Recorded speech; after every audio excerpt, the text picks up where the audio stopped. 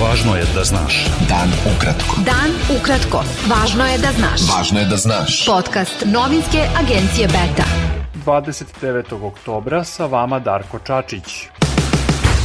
Šef srpske diplomatije Ivica Dačić izjavio je da Srbija mora da ima težak diplomatski hod, a da ostane na pravom putu, i dodao da je pred zemljom još jedan izazov zbog mogućeg pokretanja procedure prijema Kosova u Savet Evrope. Povodom eventualnog uvođenja sankcija Rusiji, Dačić je rekao da tu postoji predpitanje da li će Zapad pružiti ruku Srbiji po pitanju poštovanja njenog teritorijalnog integriteta.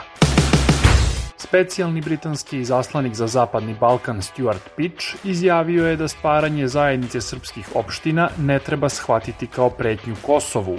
Pitch je rekao da Priština i Beograd moraju da sprovode postignute dogovore, uključujući sporazum o zajednici srpskih opština, za koji je rekao da nije u suprotnosti sa Ustavom Kosova.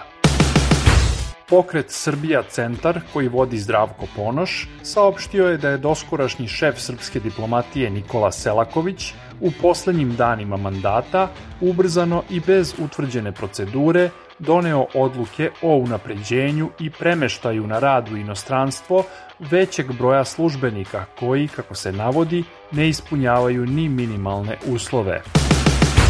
Nevladine organizacije i političke stranke iz Novog Sada, koje se protive postavljanju takozvanog spomenika nevinim žrtvama 1944-45. u tom gradu, saopštile su da su prikupile 5000 potpisa za peticiju Reci ne spomeniku fašistima.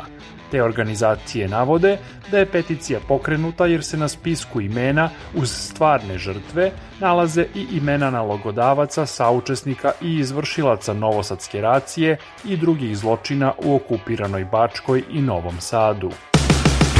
Predstavnici pokreta Ne davimo Beograd iskazali su protest zbog rušenja instituta Goša u Beogradu, navodeći da se građani žale na odluku da na toj lokaciji bude izgrađen stambeno-poslovni kompleks i da drveće bude posečeno.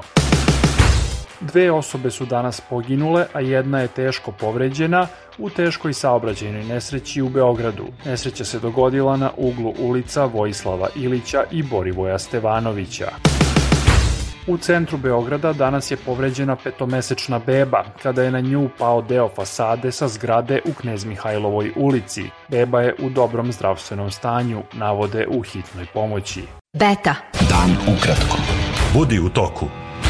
Poseta predsjednice Evropske komisije Ursule von der Leyen Crnoj Gori, kojom je trebalo da završi zapadno-balkansku turneju, odložena je jer avion sa njenom delegacijom nije danas mogao da poleti iz Beograda zbog magle.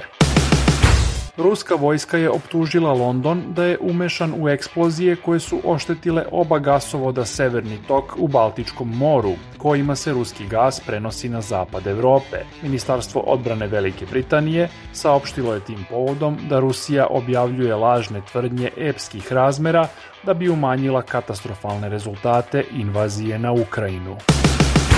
Ruska vojska je optužila Ukrajinu i Veliku Britaniju za veliki napad dronovima na njenu crnomorsku flotu na poluostrvu Krim i navela da je na jednom brodu nastala samo manja šteta. Moskva tvrdi da su napadnuti brodovi učestvovali u zaštiti konvoja kojim su izvožene ukrajinske žitarice.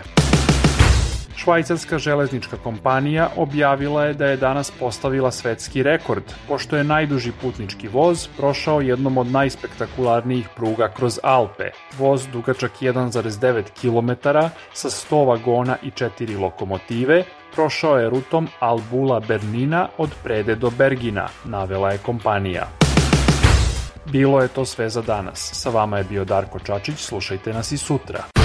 Pratite nas na portalu beta.rs I društvenim mrežama. Važno je da znaš.